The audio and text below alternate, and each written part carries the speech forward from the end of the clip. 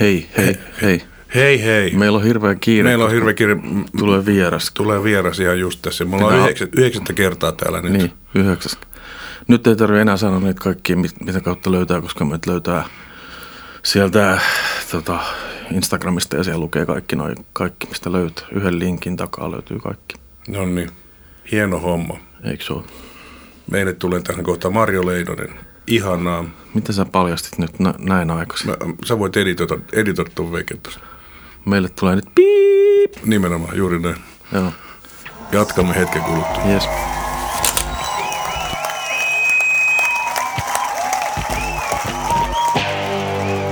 Hello Cleveland! Marjo Leinonen, mä en itse asiassa nyt suoraan sanoen ihan hirveästi. Mä en ole esimerkiksi livenä sua koskaan havainnoinut, ihan mutta hyvä. kuullut paljon. Meinasin julistautua, tai olin kuulevinani jo, että korkeaan ikäsi päästyäsi olet niin kuin, vanhan hiihtoliiton veteraaneja. Et ole ehkä ainut tässä porukassa. Joo, et sä edes nosta varmaan keski-ikää täällä haastateltavien joukossa toissaaksi ainakaan.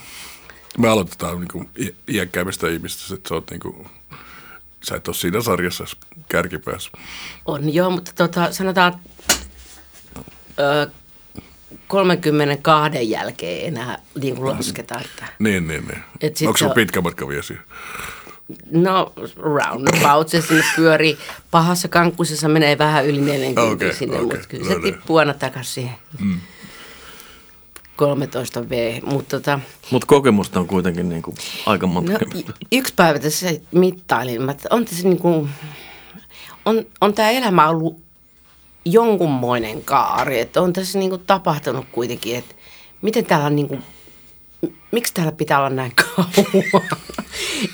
Tämä oli niin kuin vaan tämmöinen niin kuin havainto vaan silleen, mutta sitten toisekseen niin kuin nyt on tullut vasta niin kuin ehkä semmoisiin risteyskohtiin, missä sitä niin kuin tietysti on puntaroimaan sitä elämän niin kuin sisältöä ja semmoista, kun se on mennyt aika hyvässä hulinassa silleen niin sanotusti lieskat ohimoilla, niin nyt on tullut semmoisia kuitenkin, mikä kertoo siitä, kuitenkin siitä jonkunnäköistä rajallisuudesta ja se on pistänyt pohtimaan niin kuin aika paljonkin niin kuin omia semmoisia niin kuin tulokulmia ja lähtökohtia, minkä takia mä teen asioita, minkä takia mä niin kuin haluan kohdata tiettyjä tyyppejä tai jättää kohtaamatta ne tai ylipäätään antaa elämän tulla syliin sellaisena kuin se on, yrittämättä hallita sitä liikaa ja kaikkea tämmöistä näin. Ja niin sen takia mä ajattelen, että nämä loppumetrit saattaa sittenkin olla ne kaikkein tärkeimmät jollakin tapaa. Vaikka sitä nuoruutta ja sen niin kuin siellä saavutettuja menestyksen paalupaikkoja, niin ylistetäänkin, niin kuitenkin se, mikä kursivoi tämän kaiken niin kuin tarkoituksen, niin mun mielestä on mulle vasta nyt pikkuhiljaa alkanut ilmentyä ja sen takia arvostan näitä niin sanotusta ikääntyneempiä päiviä niin kuin enemmän. Tai pakkohan se on. Ne. Eikö se tutkimus sanonut, että ihminen on onnellisimmillaan joskus 60 jotain? Onko näin? Näin väitettiin. Siinä on nähtävästi kaikki tämmöiset perinteiset ikäkriisit käyty jo läpi ja sitten niin kuin tavallaan sitten ehkä hyväksyy elämässä niitä semmoisia asioita. Ja se hyväksyminen taas antaa niille ihan eri merkityksiä ja valon sitten. Mikä on niin ristiriitaista, että sit, kun kondis ei ole enää paras mahdollinen, niin sitten kuitenkin on niin sitten alkaa sliirailemaan rollaattorin kanssa, niin flandaamaan. Mutta on ihan vähän tuollaista, niin kuin sullakin on tuo laulusaundi tuolla, se vaan paranee. Onneksi se on jo lähtökohtaisesti ollut pikkusen skrubunen, mutta ehkä jos siihen saa vielä semmoista niin sanottua kokemuksen heleyttä. Nimenomaan. Niin se on Onko se vähän myös, mä kuuntelin nyt tuossa kotitöinä, niin nyt viimeisintä pitkäsoittoa käsittääkseni. Ja jotenkin tuntui, että se oli vähän niin kuin just nimenomaan heleämpää tai kirkkaampaa jopa, mitä se on ehkä niissä vanhoissa. Voi olla siitä, että no, ensinnäkin mä arvostan semmoista ääntä, joka tulee heleästi ja kirkkaasti. Eli semmoinen niin kuin ruvelle väkisin renkkaaminen saattaa olla niin kuin kiusallista kuunneltavaa. Ja sitten toisekseen niin mä luulen, että monetkin, ketkä ovat lähteneet aika semmoisella kirkuvalla ja niin kuin rapealla liikenteeseen, niin huomaa, että se laulaminen ja sen niin kuin tuoma se svengi on kuitenkin niin kuin parhaimmillaan niin kuin silleen, kun sä teet äänestä mahdollisimman hyvän ja heleän ja sitten ehkä se skrubbu ja muu, mikä siellä on, niin se tulee siihen höystönä. Mutta sitä ei niin kuin pidä tehdä. Ja varsinkin, jos se tulee niin kuin semmoista epävarmuudesta ja semmoista pakosta, niin se on, en mä tiedä, joskus se kuulostaa helvetin hyvältä. Jos mä ajattelisin jotain Bon Scottia, joka oli suhteellisen nuori soundiinsa verrattuna, niin se rouheus kuitenkin, niin se oli omalla tapaa pakotonta, mutta mun mielestä täydellistä. Joo.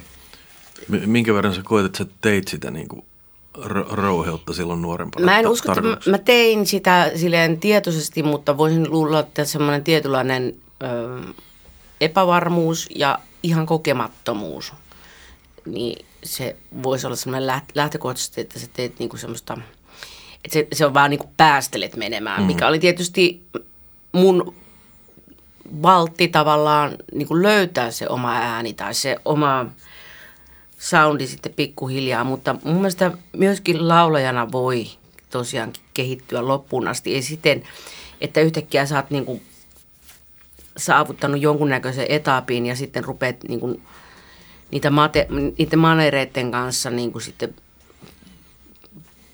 ei nyt pullistelemaan, mutta silleen, että sä menet niinku aina silleen sen manerin kautta, niin se, mun mielestä se on ehkä sekin, että laulaa jotain sellaista, mikä ei ole niin kuin, ihan se niin kuin mukavuusalue. Menee vähän niin kuin ristiretkille vähän eri tyyppisiä musiikkia välillä, niin voi löytyä niin kuin ihan uusia. Mulla esimerkiksi tuo jatspuoli, niin se tulee aika tietysti tuon bluesin kautta niin aika läheltä, mutta se on kuitenkin niin kuin eri juttu. Ja sitten mä löysin sieltä tavallaan semmoisen tietynlaisen rauhan siihen laulamiseen ja siihen niin kuin ääneen, että se ei että on niin kuin varaa laulaa hiljaa. Ja silloin siinä on, niin kuin, tulee jo ihan eri elementti. Joo.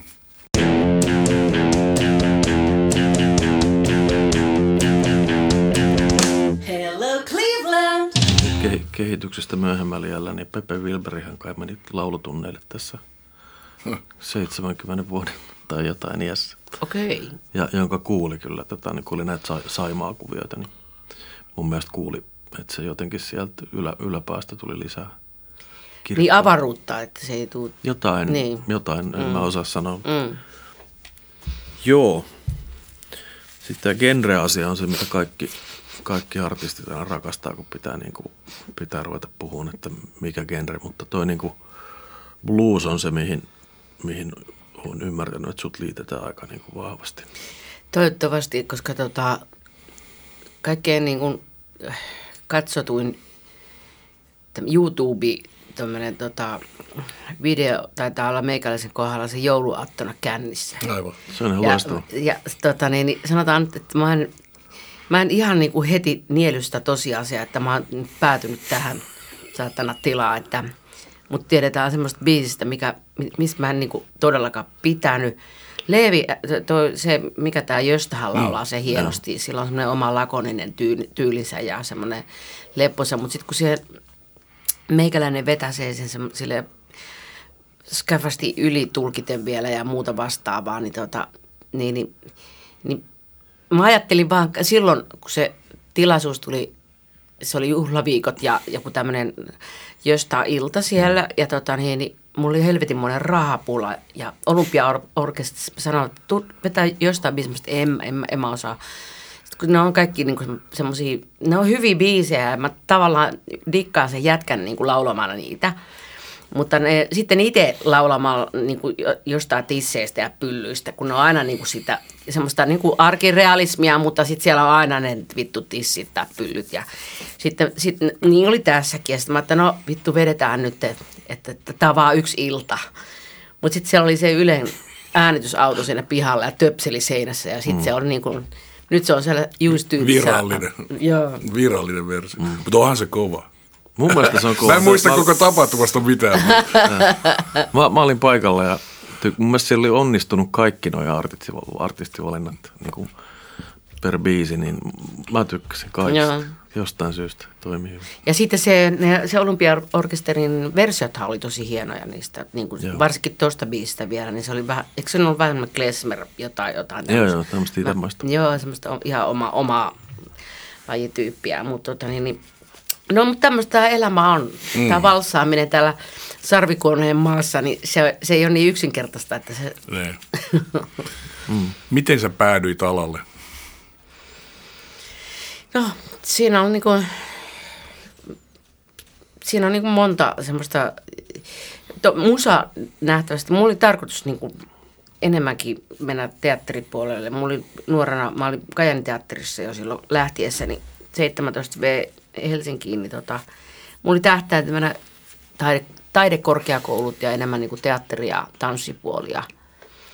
No, se lepakkoluola oli kuitenkin siinä Rööperissä, kun mä asuin mummo ostamassa kämpässä siinä, niin se oli sotien jälkeen ostanut se omille kakaroille ja silleen, että ne käy koulua sieltä käsin. Ja sitten kun se lähti vuokralainen veke, niin mä työnsin heti pään oven väliin. Pakko päästä Helsinkiin ja sitten niin kuisi ollakaan sinne lepakkoluulla kuitenkin aika lähellä. Ja sitten mä pääsin vähän niin kuin duunin makuun ja oli fyrkkaa ja silleen, niin kuin, että piti tavallaan, niin kuin, oli ne eväät, millä niin kuin halusi lähteä. Sitten joku kouluun pyrkiminen todella vakavasti ei niin kuin oikein käynyt loppupelissä mielessäkään.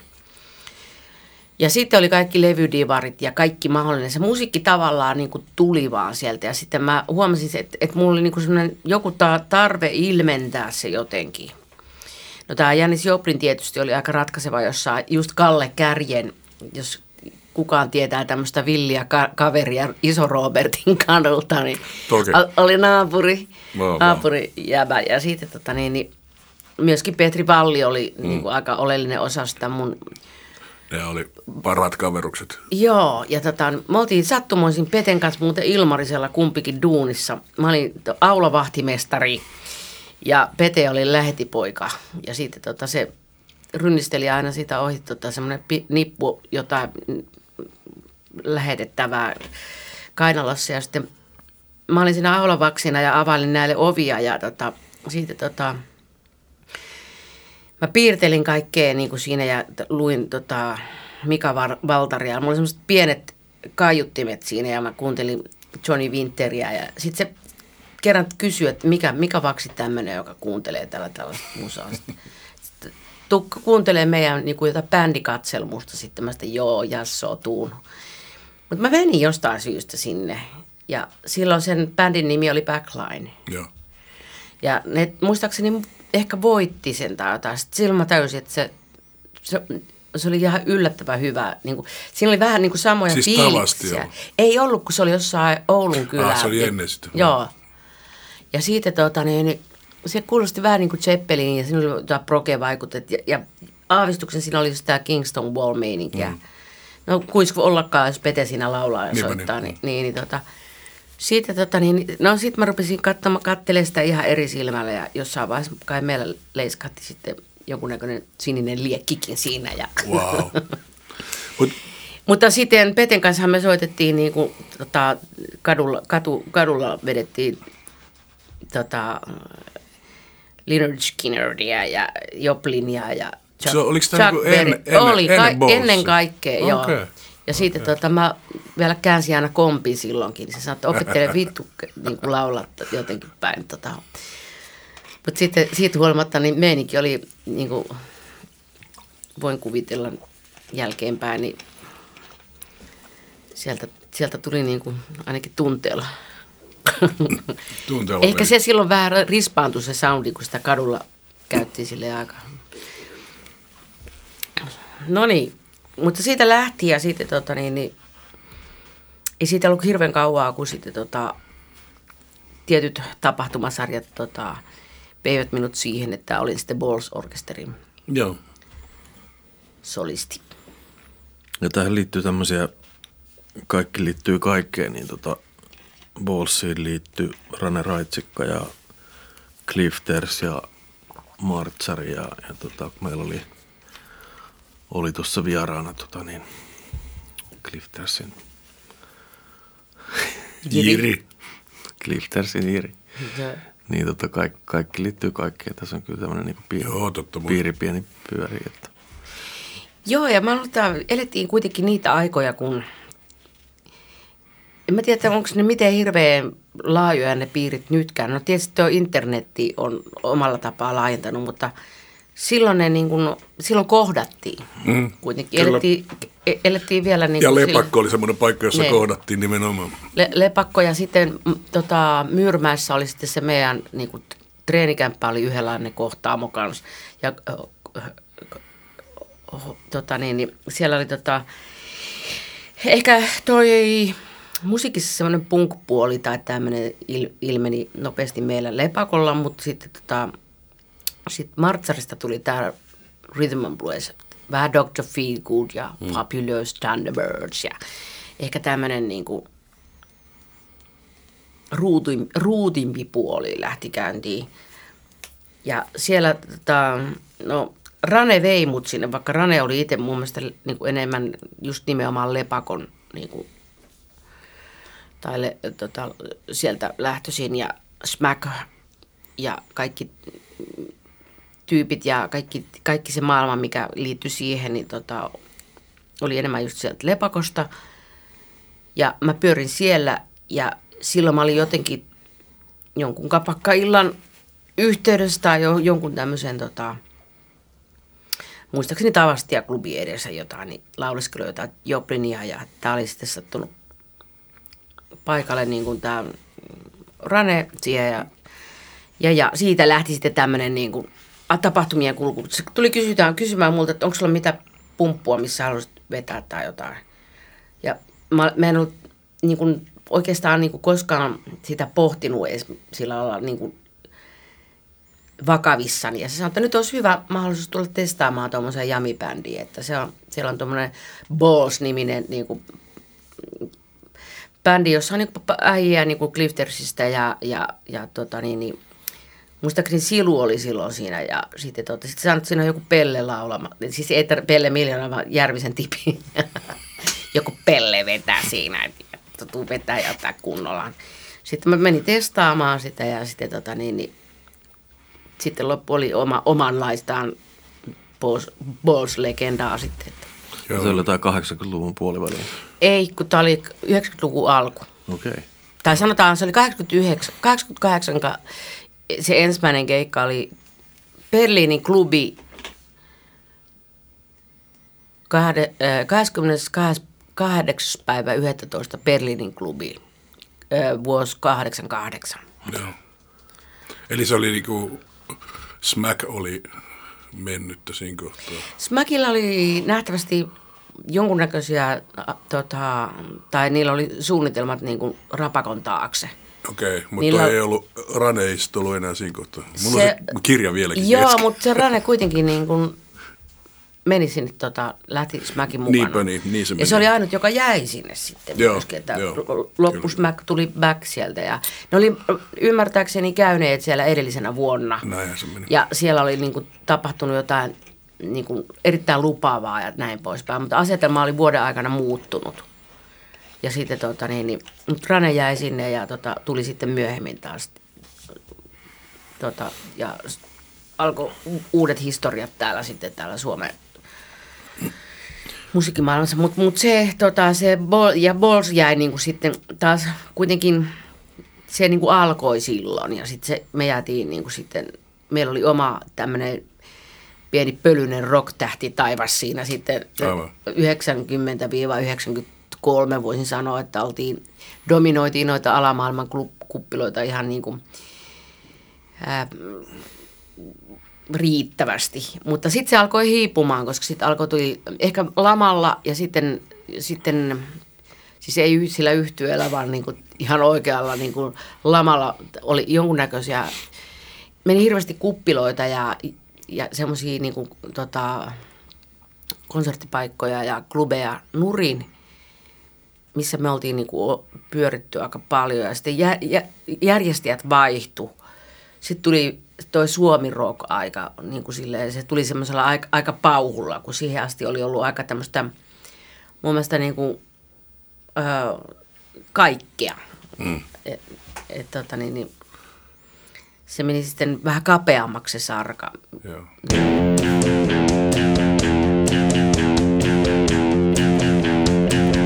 Hello Cleveland! Miten sitten oli tämä, tietysti sä itse mainitsit Janis Joplinin.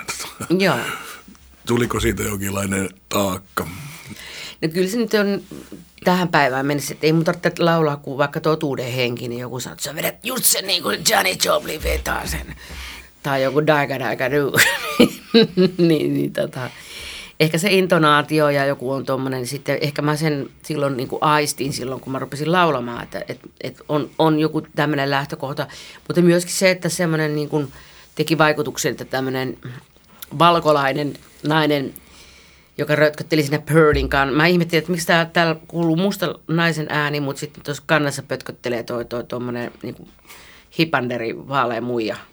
Mä en niin kuin tajunnut sitä. Niin kuin mä en tajunnut montaa muutakaan asiassa. Ja sitten ilmeni kuitenkin, että tämä oli niin kuin Kimma, joka tavallaan omalla lailla pisti haisemaan silleen koko vartalolla. Että se oli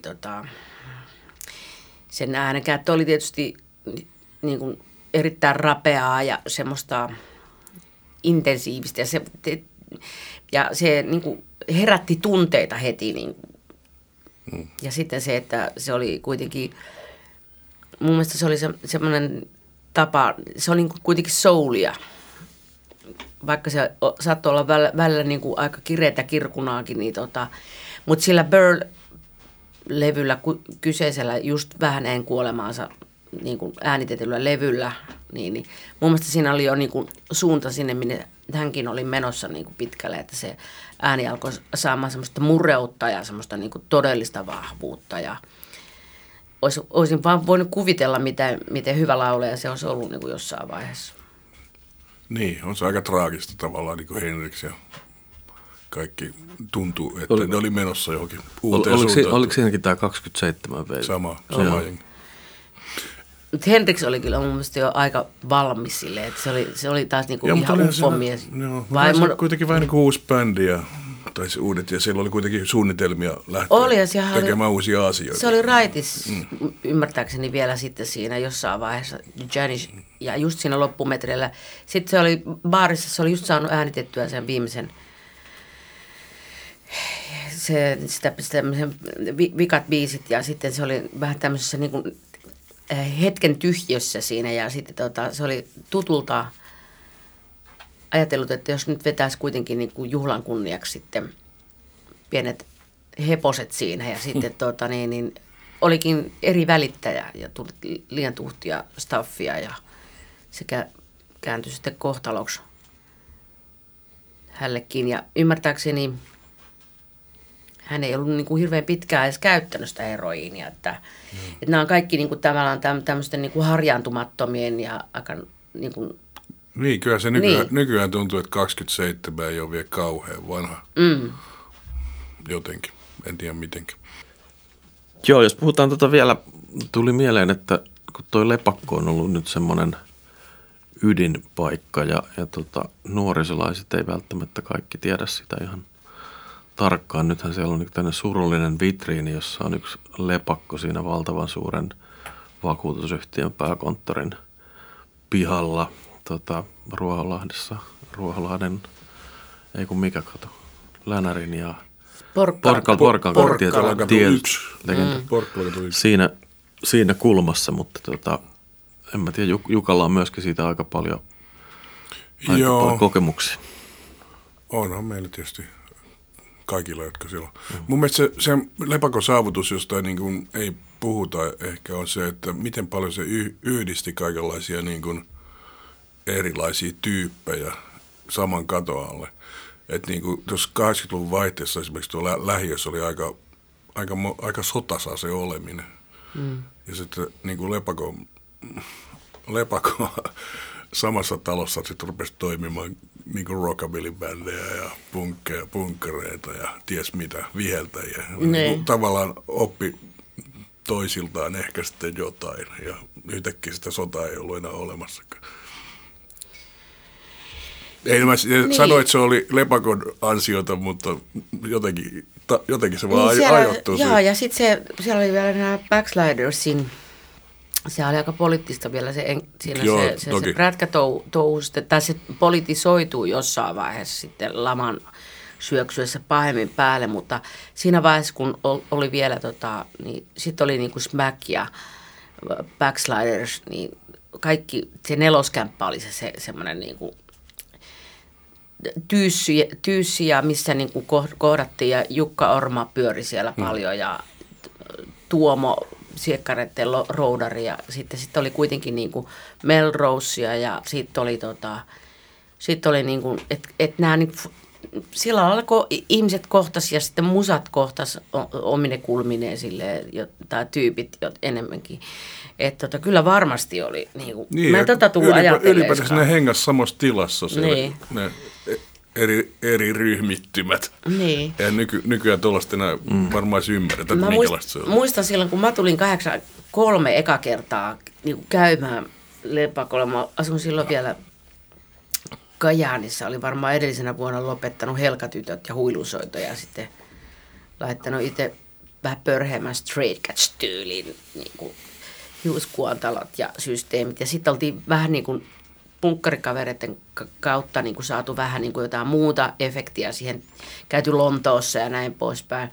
Ja sitten tultiin Lepakolle, niin sitten siellä oli niin kuin aika helvetin niin kuin, niin kuin niin kuin omaan dekadenttiseen tyyliinsä niin kuin vaivaa nähneitä tyyppejä, että oli kaikennäköistä viitta äijää ja naamat oli aika valkoiset ja hiukset oli aika, niin kuin, oli kaikennäköistä kuontaloa silleen tärkätty. Ja sitten siis se sekä tämmöinen dekadenttinen, onko se niinku uusi romantiikkaa vai mitä? Joo, siksi sitäkin sanottiin silloin. Niin se oli sitä aikaa ja se oli mun mielestä niinku... Punkki ei sanonut punkiksi, koska sai puhua uudesta aallosta. Sitten oli, niin joo, mutta sitten oli kiljupunkkareita, semmoisia oikein kunnon niinku sillä ihan täynnä niitä ja sitten niitä sai vähän niinku vähän väistellä ja pelätä sieltä. Itse asiassa niistä tuli niinku sit mulle muutamista niinku kavereita loppupelissä. Joo.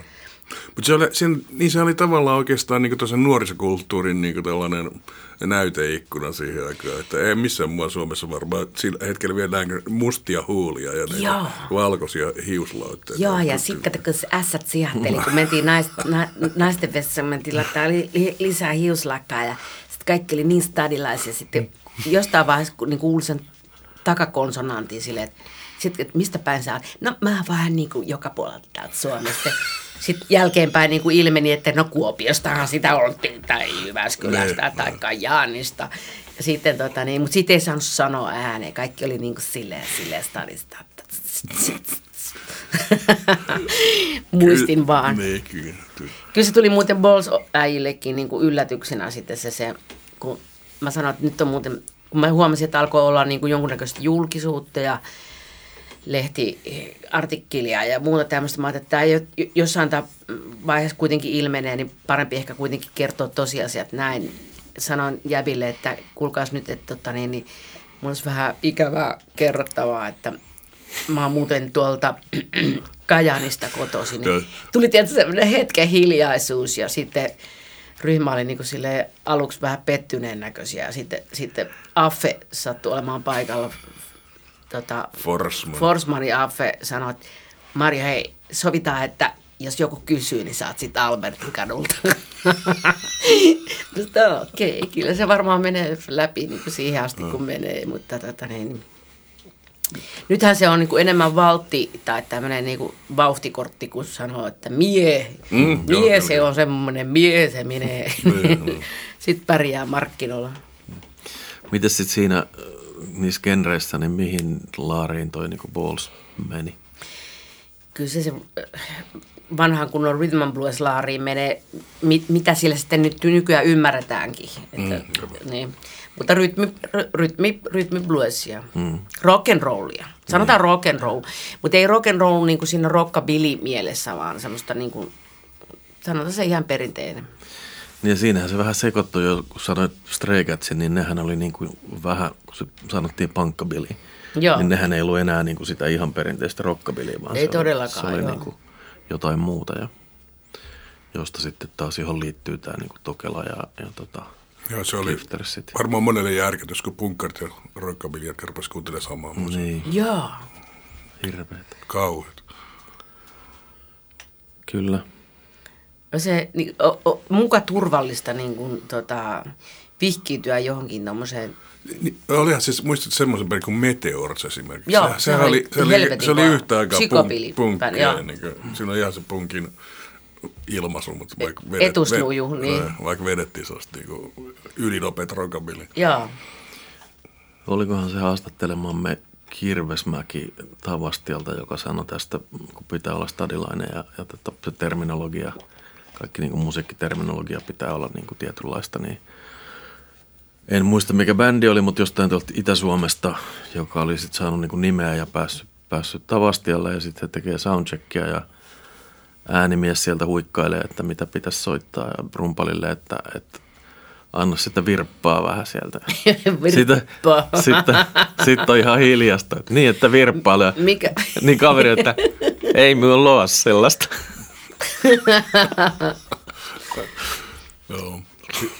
Mikä virppaa? Niin, joo. Kyllä mä joudun kanssa monen kertaan niin kuuntelemaan. Mä menin silloin 8-9 tuonne Myrtsin treenikämpälle ja siellä oli Järvisen tipi. Myyrmäki, joo, Myrtsi. Sitten oli Rane tietysti. Ranehan puhui ihan eri kieltä, piti olla sanakirja silleen kuunnella. Mitä vitupi.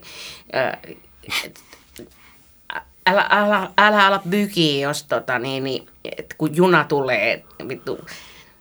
Näet vaan merkkiä, niin sit lähtee britke. Sitten oli, miten joo, oo. Sitten se kuitenkin niin kuin jossain toistojen kautta niin kuin alkoi ymmärtää, että mikäkin niin kuin,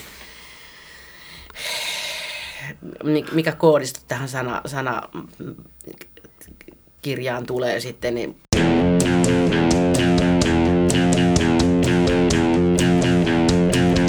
Hello Cleveland! Niin, siirrymme vielä viranomaisasioihin, eli kysymme viranomaisista. Juu,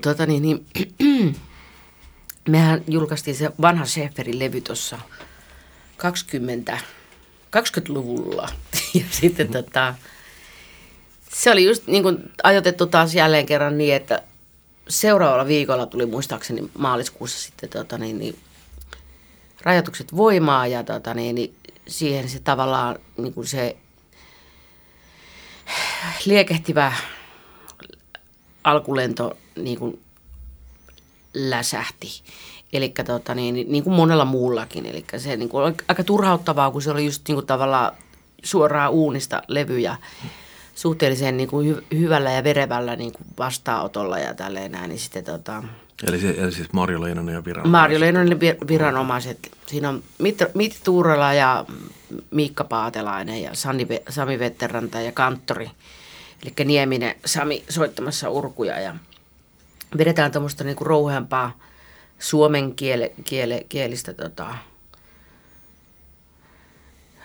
soulia ehkä enemmänkin. Se on vähän ehkä tämmöinen soul-aksentti enemmänkin ja sitten olisiko aavistukset tuommoista Steppenwolf, niin kuin rock-kulmaa kuitenkin sitten siihen höystöksiä tälleen näin, niin, no ei se mitään, ei se siihen, me jätiin kuitenkin homma ja sopivasti kytemään ja niin nyt on tulossa sitten, lähdetään Kajanin teatterissa on keikka nyt niin kuin 3.4.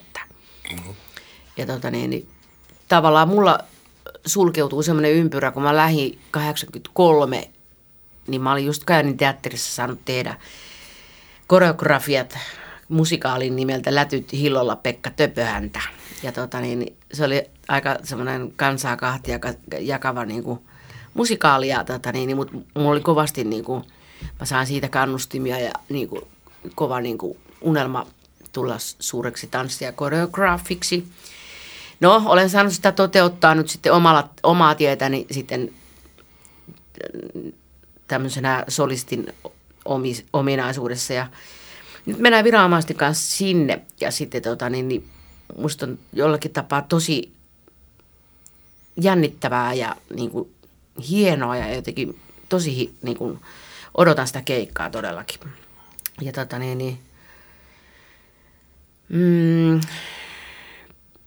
Leenonen viranomaiset on niin kuin semmoista niin sanottua kestomusaa. Kuulosti hyvältä kyllä. Siis siinä ei hirveästi olla kikkailtu, mutta niin kuin sitten niin mä oon sanonut sen asiat niin kuin ne ovat ja sitten sit siinä on niin kuin mun mielestä tuuhea niin kuin napakka meininki silleen, että se voi niin kuin tavallaan aina niin kuin aktivoida viranomaistiimin ja sitten sitten vedetään sen verran keikkoja, kun jaksetaan toisten naamoja ja yleisö jaksaa ja sitten sit se voi laittaa taas niin kuin syrjää. Itse asiassa mulla on näitä projekteja enemmänkin, että mä niin kuin ajelen tässä niin kuin 5 hevosella, että mulla on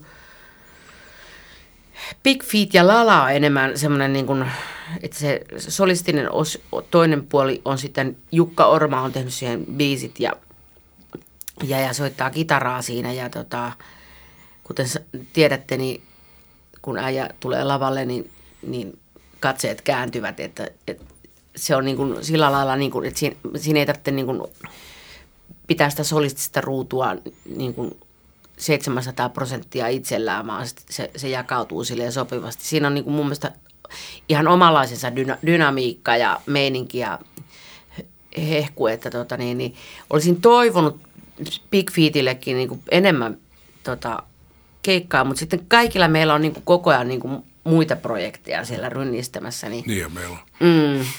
Että niin vaihdetaan vaan perukkia ja viiksiä. niin päästään keikoilemaan. Tässä on pakko kysyä tuohon liittyen tuo kieliasia, että miten niin kuin, mitä puolia ja puolia on sillä, että sä esiinnyt sekä suomeksi että kyllä mä sen huomasin, että se suomeksi, ehkä se mun Finglish on sitten sen verran, niin kuin, on se nyt niin kuin pikkusen terävämpää, että sen niin kuin, voin kuvitella, että joku ehkä ymmärtääkin, mitä mä laulan englanniksi, mutta sanotaan jossain vaiheessa, kun se oli suhteellisen foneettista, niin ryhmällä oli tosi tärkeää, että ne saa tunnistaa sanat ja niin kuin saa laulaa mukana. Ja siitä oli niin kuin hauska huomata tämmöisellä, mikäköhän prätkäfestivaalikeikka tämä oli, kun siihen oli tosiaankin tullut semmoisia nuoremman polven kuulijoita siihen lavan eteen ja ne osas kappaleen kertosäkeen, suomenkielisen kertosäkeen, niin se tuntui jotenkin niin kuin tosi hyvältä. Ja siltä, että se on, siinä on niin kuin ihan oma merkityksensä, kun se tulee sanat tulevat niin, että niissä on sisältöä, että se ei ole vaan semmoista foneettista lätinää. Sitä aikanaan oli sellaista englannin kieltä paljon, mistä ei saanut mitään tolkkua joskus. No mulla on sitä edelleenkin. Mä en viitannut suhun nyt vaan. Mutta sanotaan, että se on sitten semmoinen illuusio, mitä on sanovinaan, niin ehkä se tulee sitten. Lähinnä se, että tehtiin niinku, peruskoulun pohjalta ja sitten sanakirjasta katsoen, että sellaisia niinku tekstejä, missä niinku, mitkä oli englanninkielen sanoja, mutta ne ei ollut englantia. Okei. Tällaisia on ollut niinku aikanaan silloin vielä omassa nuoruudessa. Niin, mä luulen, että sitä on ollut meidänkin nuoruudessa varsinkin, mutta sanotaan niin sanottua remu-englantia, Niin, whole amount shame. Niin, joka silti toimi sitten kuitenkin taas samalla tavalla. Se oli niin uskottavasti esitettyä jollain tavalla. Kyllä. Se ehkä meni läpi. Ruotsissa. Ja ehkä se sisältö oli niin kuin paljon ratkaisevampaa kuin, että olisi tehnyt sen suomeksi. Niin. Mutta niin. Se on kuitenkin ollut herkullista tehdä tuon viranomaisten kanssa, kun huomaa, että suomen kieli taipuu kuitenkin tuommoiseen niin kuin bluesklangiin. Niin kuin silleen, että onhan täällä niin kuin tehty suomeksi hyvä blues ja Lindholm, Karjalainen, Dumari, Jussi and the Boys. Sitten, mikä tämä oli tämä? Tiedän sen, sä et siedä mua lain. Mikä tämä? Puita kaminaa, mutta niin kuin tämä bändi, mikä niin, mikä se nyt, sanoppa se. No, mutta se oli Harri Saksala. Harri Saksala kuitenkin on sen sanottanut, kääntänyt ja niin poispäin. Niin suomen kieli tosiaankin, niin kuin, se ei ole siitä kiinni. Kun mä ensiksi alkuun luulin, että ei voi laulaa silleen svengaavasti, mutta ja sitten saattaa olla, että kun vaihdan ton englanninkielisen tekstin suomeksi, niin paljastunkin joksikin muuksi laulajaksi, kun olen niin kuvitellut. Kyllä siinä vähän eri klangi on ja vähän eri niin kuin toi alter ego sieltä, mutta siitä huolimatta se on niin kuin ruvennut svengmaamaan ainakin, että ja on hyvinkin niin kuin jännittävääkin, että haastavaa tietysti, mutta joo, viranomaiset lähtee pienelle kierrokselle, toivottavasti pysytään hengissä. All right. Kaikenlaista tulossa kuitenkin varmaan sitten. Joo, ja sitten pakko mainita Leinonen Bublikaanit. No niin, se pääsee. Missä on sitten Petri Kautto ja sitten Sami Vetteranta ja sitten toi Risto Kumpulainen soittaa pianoa ja sitten sousafonia soittaa Ville Niemelä. Että siinä on semmoinen New Orleans ja sitten erittäin funkki toi perusjytke ja niin se on kyllä englanninkielistä, mutta mutta toimii semmoisenaan hyvin. Tässä on nämä mun viimeisimmät niin tulevat. Kiitoksia paljon. Marjo Leinonen, tämä oli mukava kun pääsi. Kiitos. Kiitoksia. Jatketaan.